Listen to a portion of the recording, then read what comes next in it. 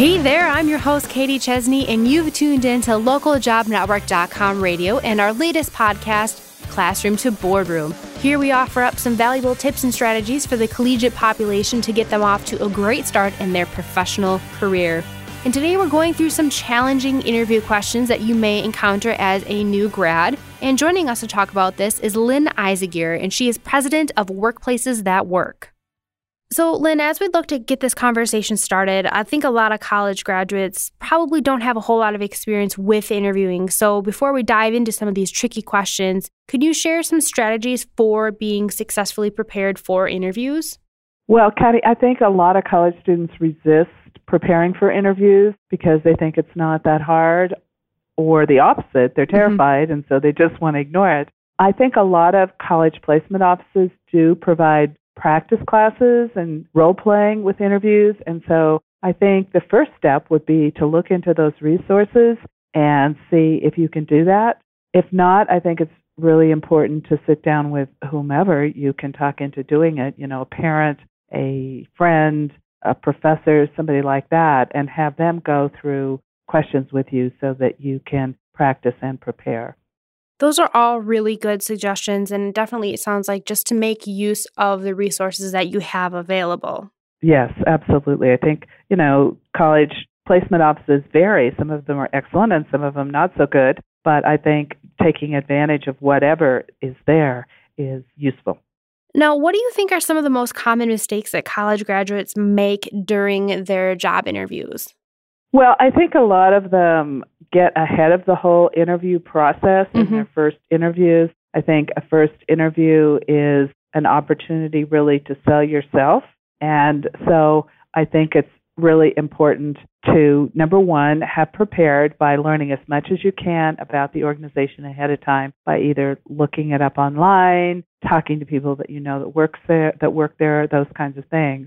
And then being prepared to explain when they ask the inevitable, why do you want to work here, or something like that, how you can bring value to the organization. You may have lots of questions about what they're going to do for you, but those are questions that you save for later on in the process, not in the first interview.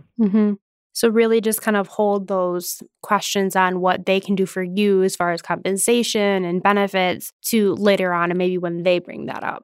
Yeah, or I had a young friend who's very talented, but in his initial interview with someplace he really wanted to work, he started talking to them about what kind of pro bono work they did and what kind of community service work they did. And he did it in a way that I think came across as kind of aggressive, as in, why aren't you doing more of this for the community? And those are good questions, and I think it's something that if that's important to you as a job seeker, you have a total right to ask, but I would save it for after you either are close to having an offer or actually do have an offer. Now, some of the really challenging interview questions that I want to discuss today are really related to, what these students did while they were in college, because they don't have a whole lot of real life work experience. And one of the first questions that I wanted to talk about today is, describe how your favorite course has contributed to your career interests. And with that question, I'm just wondering, why does the interview care about their favorite course? Well, I think it shows a lot about what you can contribute or can't contribute, so it shows your interests. And, the number, this is a bit of a detour, but not much, Katie. I think the number one thing people are looking for is enthusiasm. They want somebody who is going to be enthusiastic about working there and is going to bring their best. And so if you start talking about, your absolute favorite course is English Lit, the transformational writers of the 18th century or whatever, and you're going to be working on coding for a web company or something like that is just really going to have no opportunity to use those skills or to use those interests, I think that an employer might, unless they're very creative, think that's not going to be a good fit. And so I think you want to think about your answer ahead of time and try to make it a good fit for whatever job you're going to be applying for. Say, really is English Lit. You can always talk about how, you have really worked hard on your writing skills and you've really had an opportunity to do that. And you know that at some point this job will involve writing, memos or research or whatever, and that you feel glad that you had an opportunity to practice those skills in your favorite course, something like that. And I think that's a really good example there of how to answer that question in a way that really demonstrates how you can add value in that specific role. Now, the next question is a little bit of a stretch unless you're going to be in an industry like finance. And this question is, how did you finance your education? Why are they looking to find out how you financed your education?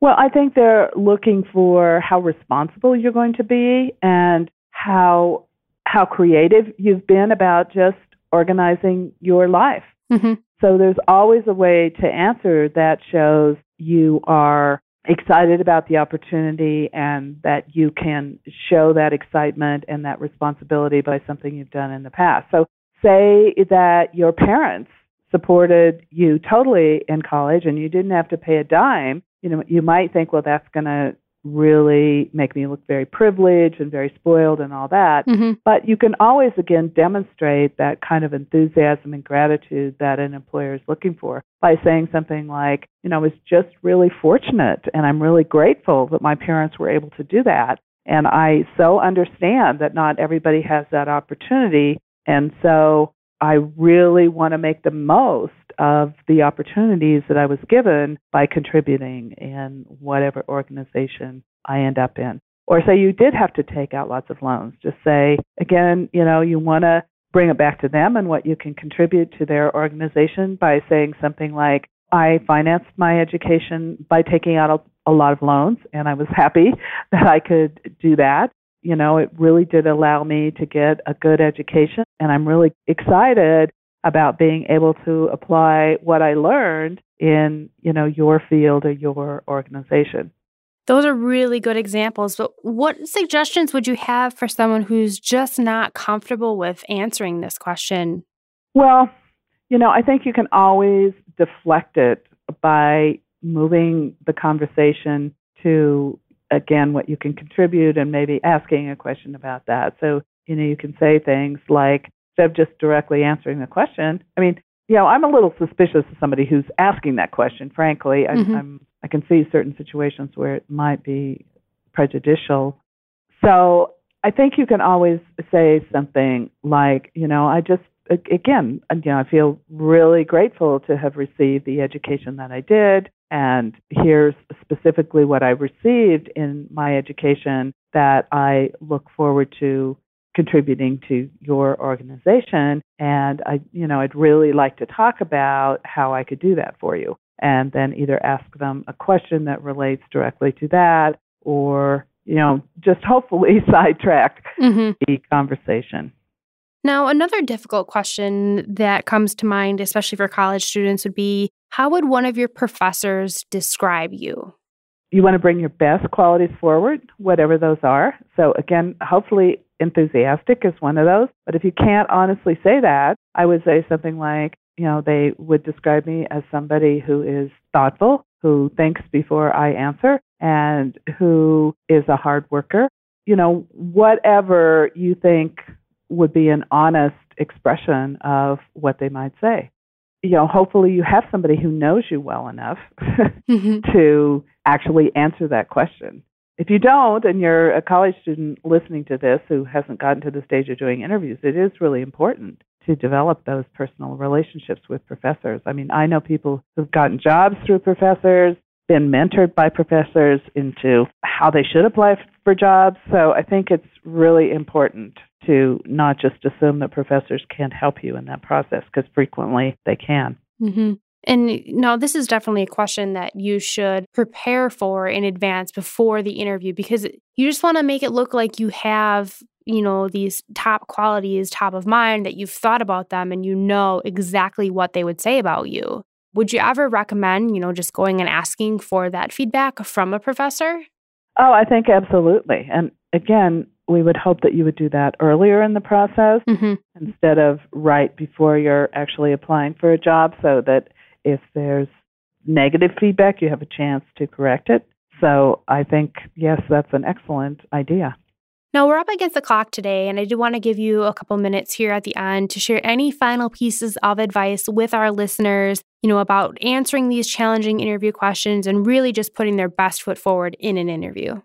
I would certainly hope that in this day and age, you don't get questions that are just totally inappropriate, such as asking questions about whether you plan to get married or have children or your ethnic background or things like that. So, I would hope that we've made it clear to managers and interviewers that those are inappropriate questions. But unfortunately, I still hear examples of those kind of questions being asked all the time. So I think it's important for people to be prepared for those kind of illegal questions and just say something like, I'm surprised that you would ask that question. And then, again, deflect the conversation into a different subject.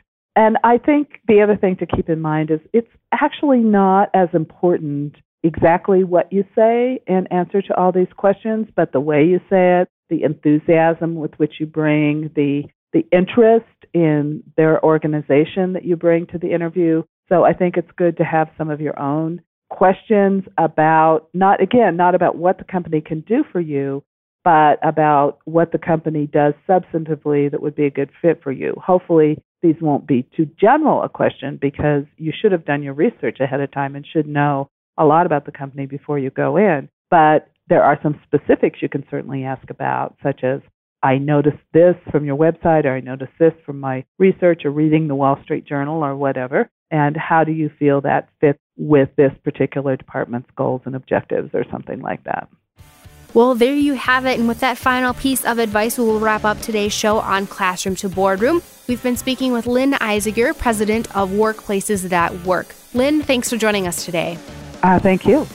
Now, to find more employment-related shows, head over to ljnradio.com. If you have any comments, questions, or suggestions for future shows, please send our team an email at lljnradio@localjobnetwork.com or send us a tweet at the LJN. And once again, I'm your host, Katie Chesney with LJN Radio, and I wish you the best of luck with your job search.